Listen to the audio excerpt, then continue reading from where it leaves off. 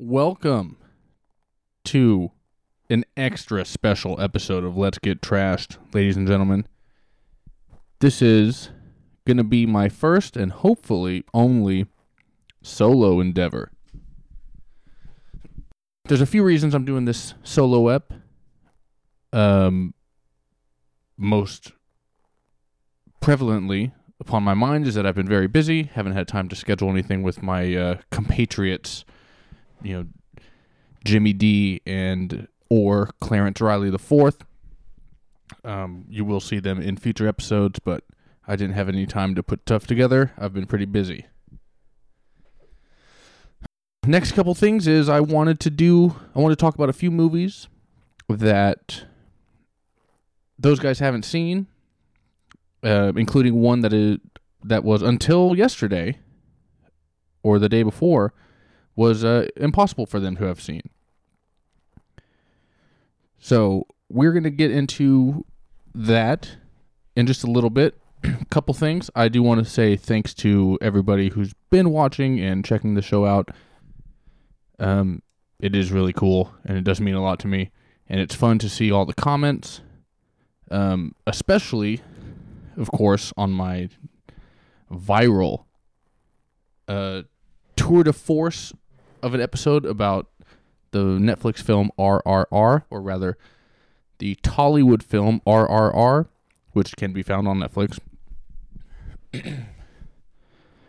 Let's talk about that a little bit. We'll do a little bit of a wrap-up on that, because I learned a lot after that. I have no idea why that went viral. My suspicion is that there's just enough fervor around this movie that people were constantly seeking out new content about it, and me and Jimmy talking about it seemed to be, interesting, and I think it was, I think there's a lot more hits than there were actual minutes watched, so, but nevertheless, I appreciate it, and what I really appreciate is all the cool comments I got, and all the interesting information I learned.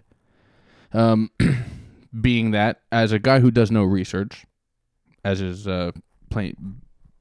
plainly obvious from watching my show, I had no idea who either of these people were, but apparently our two main characters are both folk heroes, folk characters from Indian history, Indian lore, and this movie RRR, presents to us an alternate reality. What would the world look like if those two gentlemen had met and worked together, conspired with each other, blah, blah, blah, how would that happen? Anyway, very, very interesting stuff. Thank you to my most valuable comment by Smelly Person 81. No, I'm sorry, Smiley Person 81. I'm sorry, I'm dumb. Thanks to Smiley Person 81 for putting in the timestamp of when the actual film review starts. Apparently, Jimmy D and I wasted 18 minutes and 19 seconds being dumb. So, thanks to him for helping, pushing everybody expeditiously towards the actual content of that review. And I love all the recommendations. I'm going to start working my way through all these Indian films that have been recommended to me. It's pretty cool. I also learned an interesting tidbit is that I said something. I provided misinformation in that review. I said that the movie RRR was a Bollywood film because I mistakenly thought that Bollywood was the catch-all term for movies from India. The same way that, honestly, I use the word Hollywood to describe any movie from America, even if it's like not a Hollywood, even if it's an independent thing, like the independent film I'm going to be discussing in a minute, the meat of this episode. I tend to say, if it's an American film, whatever. Hollywood is just in my mind, Hollywood is it's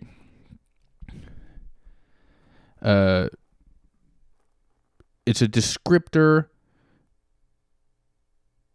It's a label for kind of anything that comes out of America.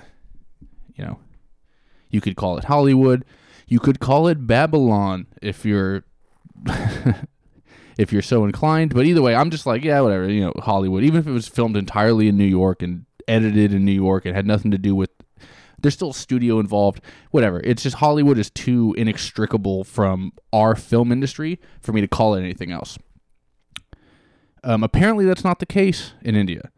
They actually, they borrow Hollywood, they borrow that term, and they just kind of change some of the prefixes, but there's Tollywood, which is actually where RRR comes from. Tollywood with a T, that's the Telugu film industry.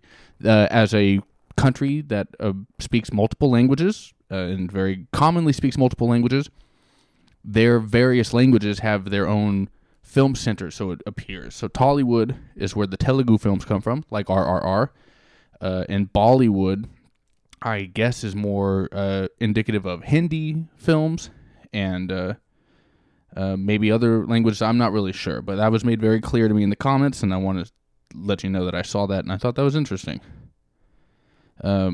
I didn't know, I thought it was just like, I thought it was a joke. I thought it was like a play on words. Like, I didn't know what I didn't know why they chose, in my mind, I didn't know, I was like, why would they choose B for their thing? But it'd be like if Japan had, Jollywood to make their films, or, China had Chollywood. Like, I don't know. I just figured they were like, everything is just picking a letter. They're just playing off that term of the biggest film industry in the world. And definitely don't come at me about that, because we all know it's Hollywood. It's like, it's so big. Obviously French every country has their own thing, but just in sense of pure like capitalistic dissemination and reach, you can't avoid Hollywood films. And I'm not saying that as a good thing, but you can't step to me being like, our film industry is just as, I know the product is just as good, but it doesn't spread like the virus of American cinema does. So, and you all know that. Anyway, very cool. Lots of different comments about this. Cyber Avatar. Basics about Indian cinema. Indian cinema is on since 1910s. There are 20 plus different film industries based on different languages, regions, that produce an average of 1,800 films per year, in parentheses, most in the world, of almost every type of genre. Not all musicals over the top. It's not all Bollywood. The term Bollywood was given by a foreign BBC journalist in the 1960s. So that's not even America's fault. That's England's fault, as is most of the world's problems. So, right, 1,800 films per year, most in the world. I get it. I understand that, and that's interesting. But your cinemas are still making deals with Disney to, have our shit that sucks. So again, it's not about volume. It's certainly not about quality. It's about like just the pervasiveness of American film business, not even the actual artistic product. A bunch of really cool recommendations. I am going to check out some of this stuff. Ship of Theseus, another Indian movie. It's Oscar-level movie, and after watching this, you would thank me for suggesting this. And he's asking me a question. This is Eli Glassner. Would you say this movie will be in your top 3 movies you have ever watched? And he's asking about RRR. I have not seen Ship of Theseus yet, but that sounds like a good one to watch. Would I say RRR was in my top 3 movies I've ever watched?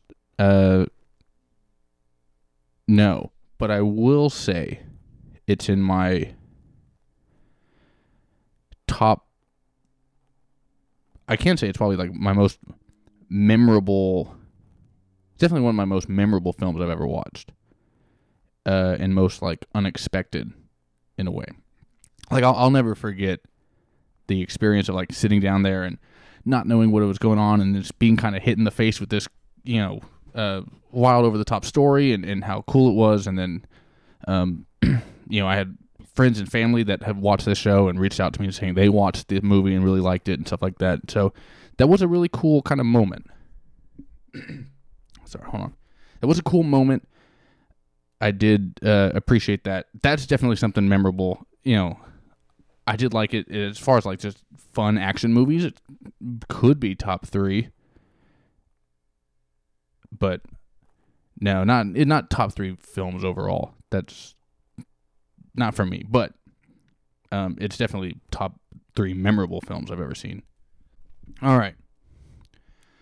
So I'm going to try to keep this one. I'm definitely going to keep this one short because I have no one to talk to, and I'm just kind of rambling on my own.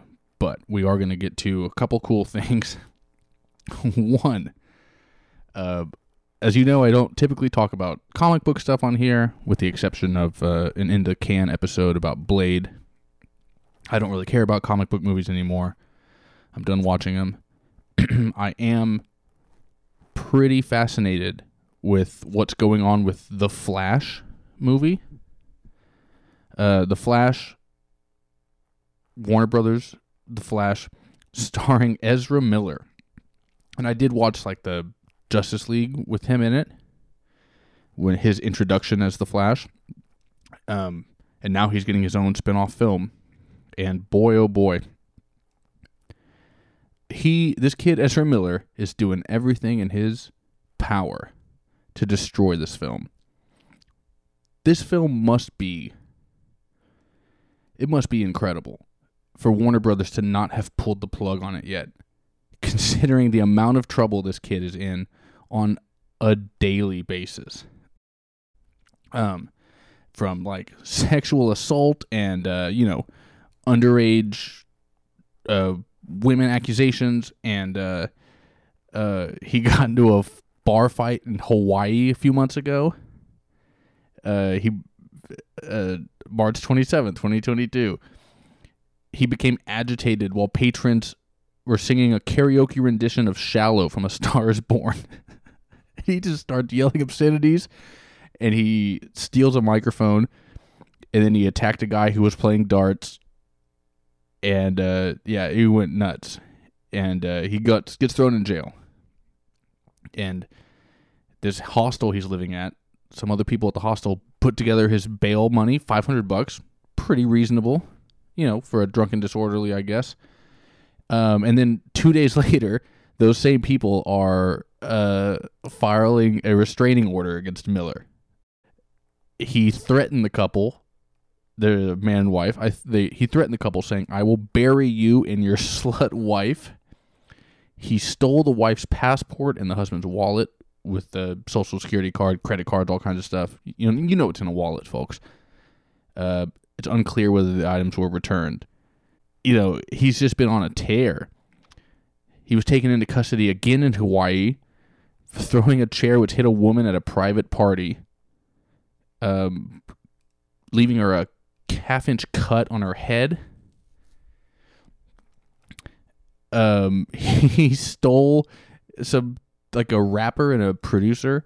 He stole like some of their music that they were working on. I guess he knew them, and he posted it on social media. He just like stole their music and just posted it before it was unreleased. He posts unreleased music, which, come on. I'm reading a vulture.com article, and they're really trying. I mean, it's a timeline thing, so I guess they can't help it, but I would have just left that one off. April 19th, he hits a woman in the head with a chair. May 16th, he makes a video with Oliver Ignatius's music behind it. 18-year-old activist Gibson Iron Eyes accuses Miller the parents accuse Miller of grooming their child. I don't really know what that means, but specifically, but grooming is a popular accusation nowadays. Request for an order. Miller can't be around the kid or the young person or within 100 yards of the residence. something something. What else? Oh, he's on the run with that person with the Gibson Iron Eyes. He's on the run. Him and Ezra Miller and Gibson. Yeah, it's wild. So now he's like kidnapped somebody. Anyway, they keep putting out new trailers. Warner Brothers is like standing behind this film. They can't wait to. They're gonna release this movie. August 8th. This is from yesterday. Vermont State Police confirms that Miller has been charged with the offense of felony burglary into an unoccupied dwelling in Stamford, Vermont. So he's out of Hawaii. He left Hawaii. He's back in Vermont. He stole several bottles of alcohol, and he's scheduled to appear in court on September 26th.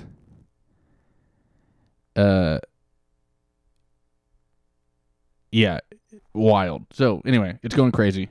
He's accused of housing children in unsafe conditions. I don't know what's going on, but if it comes out, I might have to see what this movie could possibly be if they're sticking by their star like this. I've never seen this kind of support from a film studio to a filmmaker. Which takes us to the topic du jour, which is the Joe List Louis C.K. movie 4th of July. A film I was particularly excited to see because I love both of these performers as stand-up comics, and I really love Joe List. Shout out Joe as a great stand-up, seemingly very kind of thoughtful guy. He has a film podcast as well that I love called Joe and Renan Talk Movies. It's Joe List and Renan Hirschberg, and it's just very much a style I wanted to emulate, which is just one or two people kind of talking about movies free form. It's not, it's not edited. It's not a ton of production to it. And I was like, well, if they can do it, then that justifies me not doing any production or editing. This movie was only very limited run, only playing in AMC theaters, few AMC theaters across the country, obviously only in big cities that would have this kind of independent film. And I was able to catch a screening of it here in Austin. I was planning to drive to San Antonio to see it because that was at the time, San Antonio was announced first, and I thought that was going to be the most nearby possibility for me to watch it, but it turns out they added an Austin one a week later, so I was able to catch that one instead.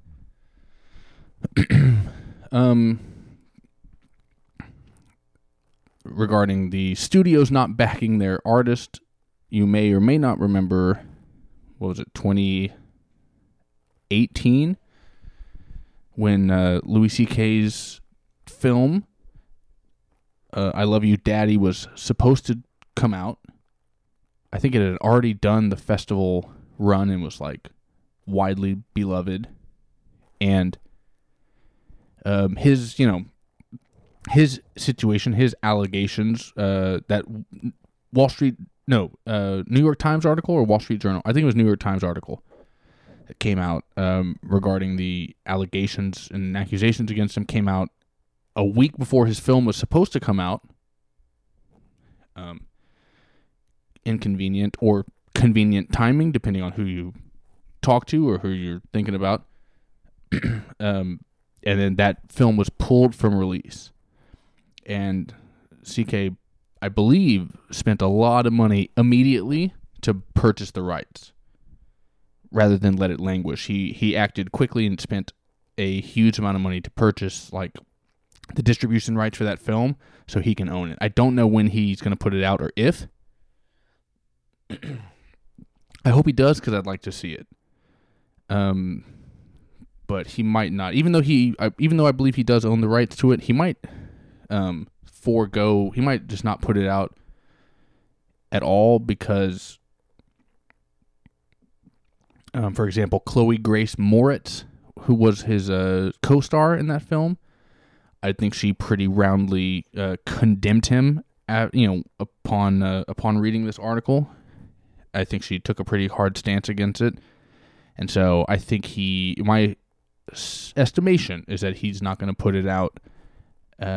Simple matter of like, if he doesn't have the backing of the cast to release it, I don't know if he would want to release it in spite of them. That also might be a groundless suspicion of mine, but seems reasonable to me, and I am not going to do any further research than that.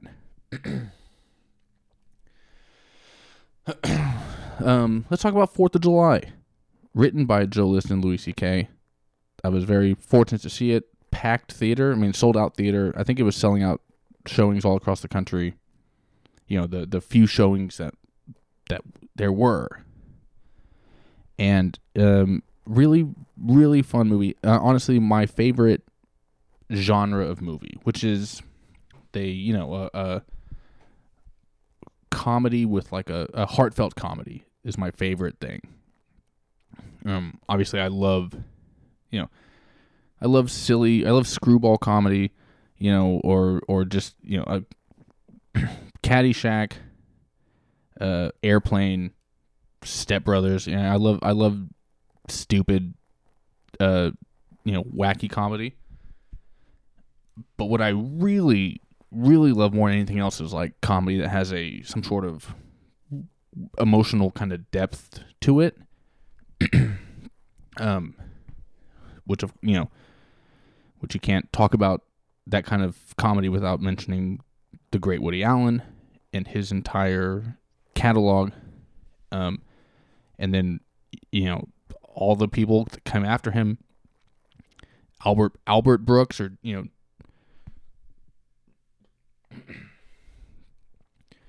Albert Brooks movies are some of my favorite in the world. James L. Brooks collaboration with Albert Brooks.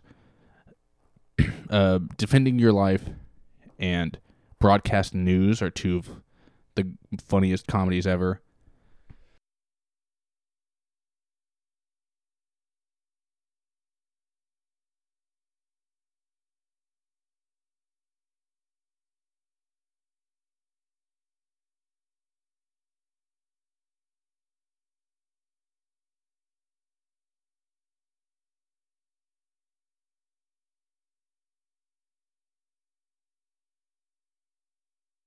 Yeah.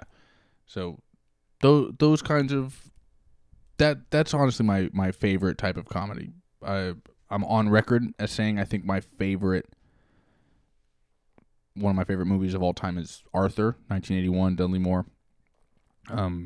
Hilarious comedy with an actual thing. I mean, 10 is another Dudley Moore movie that's hilariously funny and really has a not even a message. I don't care about a message or saying something like that necessarily.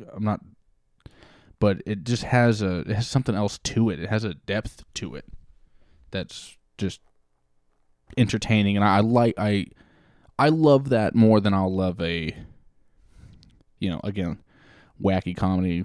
The Will Ferrell remake of Land of the Lost. Love that movie. Seen it a million times, but it's not a MacGruber, you know what I mean? These are some of the funniest movies ever made that I'm referencing, but they're not in my favorite category the way that these more heartfelt ones are. And 4th of July fits into that category. 4th of July is really, really well done. It's really great. It's so fun and funny, and it's well written, and it's charming. Let's talk a couple things. We'll give a brief plot synopsis. Joe List plays Jeff, a New York City musician who is recovering alcoholic, in therapy, dealing with a lot of problems, alcoholism and some other kind of stuff, anxiety. He obviously has all that kind of stuff, and he is encouraged by his therapist, played by Louis C.K., to, confront his family. He's encouraged also by his wife, played by his real life wife, Sarah Tollemache, to confront his family and take that next step to get over that kind of thing. And so the chance he has to do that is at the family's annual retreat to the lake house in Maine.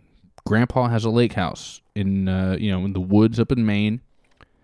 That's like their ritual, and he's leaving his wife behind. He's going by himself because he's taken this opportunity to say the things he was always too afraid to say. Say the things he thinks needs to be, to get all the stuff off of his chest and get some answers and stuff like that. And then, you get there and it's him being uncomfortable around his family because they're, he's not comfortable. They're drinking constantly and he's on edge. He's on guard. And it's great. Great cast of performers, mostly comedians. Obviously I mentioned Louis C.K., Joe List, and Sarah Tollemache. I have no idea, but very, very funny stand-up comic. Robert Kelly, a fantastic, great comedian. Nick DiPaolo is the funniest character in the film. Comedian Nick DiPaolo plays Jeff's uncle Kevin, hysterically. Lynn Coplitz, great comedian. She's in the film as well. So it's just, it's a who's who of funny comics performing. I think I don't know. There's a lot of people in it, and they're all very good, even the small parts. So it's very fun, and it's the kind of thing I like. So this movie is actually just recently for sale on Woody Allen's website. That would be weird. On Louis C.K.'s website. So it's worth purchasing it. I mean, it's $15, but I'm gonna pick up a copy so I can watch it again and just keep it. I'm actually gonna burn it to DVD. I figured out you can do that. So now I'll just burn it to DVD so I have my own DVD copy. So I can watch it without having to watch it from my phone and screencast it, all that kind of stuff.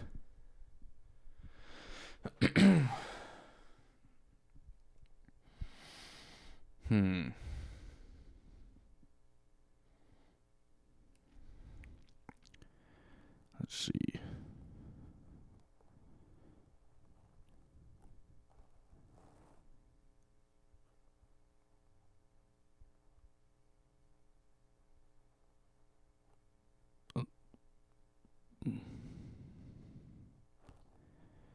What else can I think? It is very, it is shot very interestingly.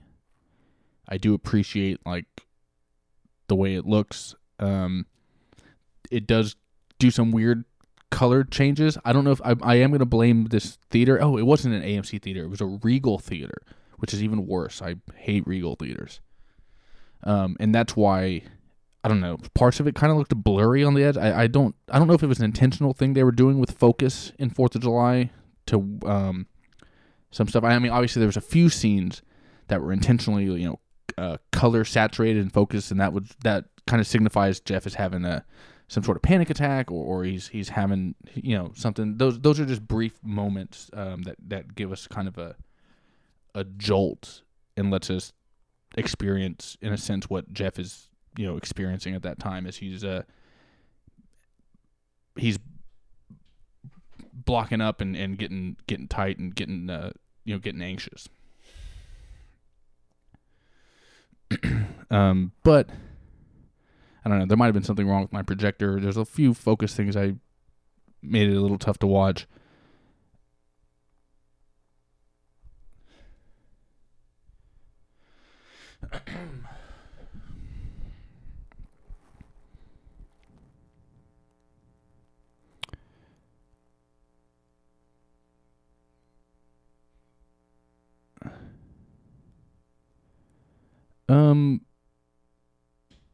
Next thing I want to talk about this film is something, a topic that's come up on my show a few times is separating the artist from the art.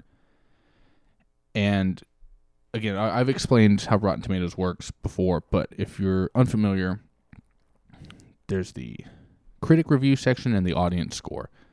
The audience score is exactly what you think it is. People rate it. It's a percentage of how all the people that go to Rotten Tomatoes and insert their rating, and that's what you get.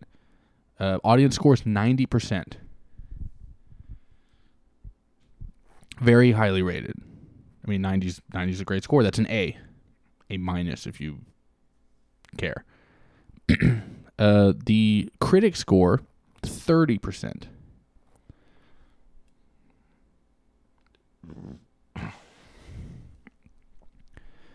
And right away, as I'm sure you can all see that disparity. How does most of the audience like it and most critics don't like it? Well, there's a few ways that happens.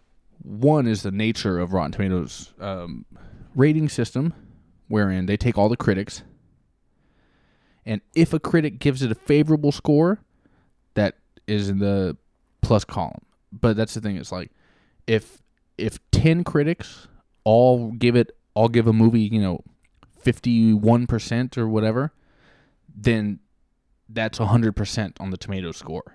You know what I mean? If they're all inching into the good category, that's how you get 100%.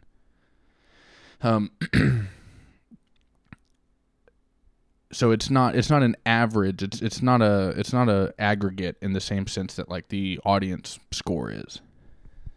And then what that leads to, and I believe this is intentional because I think these people are. I think these people are duplicitous, and by these people, the media and art, art critics and stuff like that.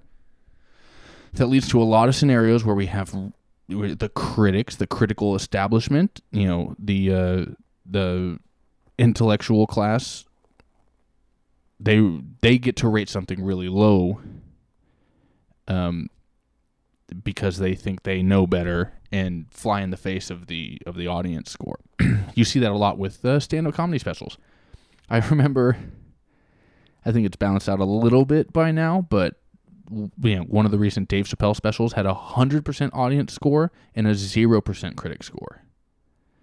And if that doesn't tell you right there all you need to know of, like, the critics are responding to this in a political way, and audiences are just responding to it like audiences. And they're just taking it for what it is, and then the critics feel like they have to, they can't be, critics are so infrequently honest, and they don't want to be honest. So that's why they, they use their critical time to promote, whatever their belief or agenda is, and they don't really engage with the subject matter, but they'll rather take it out. So the reason this has such a low score, if you go and read any of these reviews, most of it has to do with the personal conduct of the director, Louis C.K. And then there's, of course, a lot of jabs thrown in. One guy calls it a watered-down Woody Allen facsimile, which that's kind of a weird criticism. This movie's not as good as, you're not as good as Woody Allen. I don't know who wouldn't take that. Who is, first of all, and second of all, unfair criticism probably by Barry Hertz, because if I click on his profile and find his review of the most recent Woody Allen movie, I have a feeling he's not going to be too kind about it either. For the same personal conduct reasons that shouldn't, in my mind, in my correct opinion, obviously, go fuck yourself if you don't agree with me, that shouldn't come into your evaluation of a work of art. So, it's a lot of the stuff is actually pretty, it's cheaply panned, or it's some of the stuff is not even that bad, but of course they give it a don't watch. They give it the negative review. They give it the don't go see this because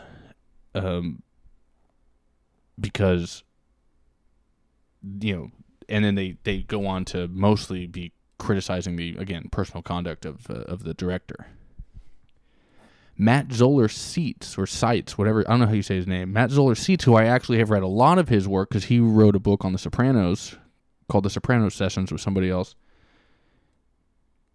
He wrote, I mean, listen to this inane description.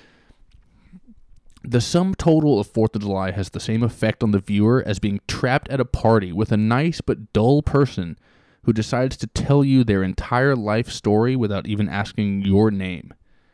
His chief complaint, I mean, you know, whatever. If you want to say the movie's dull or boring, you know, it's your prerogative. It's a heartfelt comedy. You know, it's hardly RRR. You're not going to see jazz pianist Jeff fight a lion in Maine. So, you know, it's a comedy about dealing with family, which is a universal experience. If you're not relating to that, then I can't help you, kid. But decide to tell you their entire life story without even asking your name. You just bought a ticket. You're not. How is the movie supposed to engage with you? How do you make this about you when you're not? You're supposed to be absorbing something. So anyway, again, you read the rest of the review. They can't keep, you know, Louis' name out of their mouth. But anyway,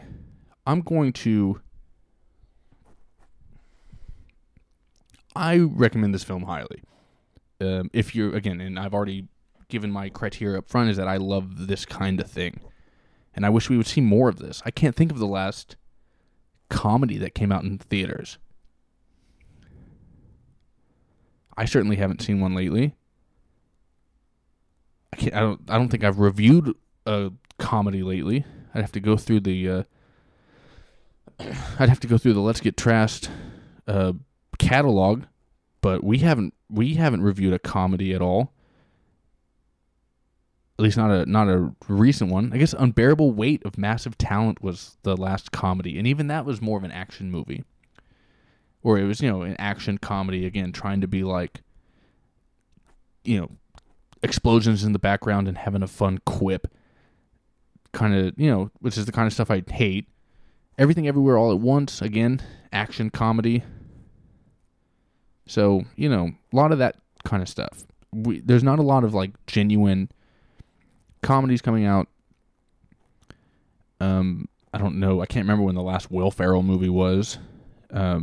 But again, that's not even what anybody's looking for, anyways. As far, certainly not me. I'm looking for something with a little more depth to it. So, anyway, I'm gonna wrap it up. I'm gonna keep this one nice and short. I got to talk about a few different things. Wrap up. Read some of the comments from my RR episode. Let you know about Ezra Miller and the wild ride he's on, and we'll see if Warner Brothers cancels that movie. He might be in enough like untoward or, you know, unsavory legal trouble to where they can't help but cancel it. I hope they just let it roll. I hope it just comes out. I hope it kills a guy.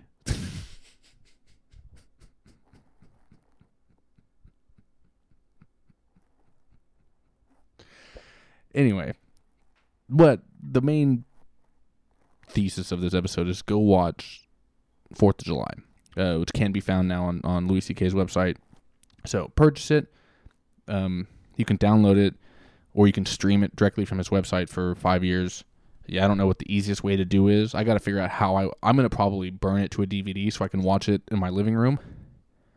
Because with the smart TV that I have, I don't know how I could buy something on a website and watch it if that website isn't Apple app or Amazon's app or, you know, whatever. So if anybody knows how to do that, feel free to leave a comment. In the meantime, do me a favor, like, subscribe, I guess leave a comment again, and follow me on Twitter at Nick Tazo. Follow me on Instagram at Nick Tazo Drums. And go watch 4th of July. Spelled out. It's not 4th. It's the word 4th of July. It's written by and starring Joe List, co-written by Louis C.K. Very, very funny movie about, being almost a black sheep, or being an odd duck at a family and trying to come up with that kind of stuff. But anyway, and deep down, as it always does, family triumphs. But anyway, really, really good movie, really fun. I hope they do more of it. I hope it's successful enough for them to justify doing more. I love Joe List. Go watch his stand-up also. It's great. He's got a bunch of it on YouTube. He just put out on YouTube. Great hours. I Hate Myself is one of his hours. The last one was called This Year's Material. Hysterical. So check that out. Anyway, thanks everybody. Let's get trash.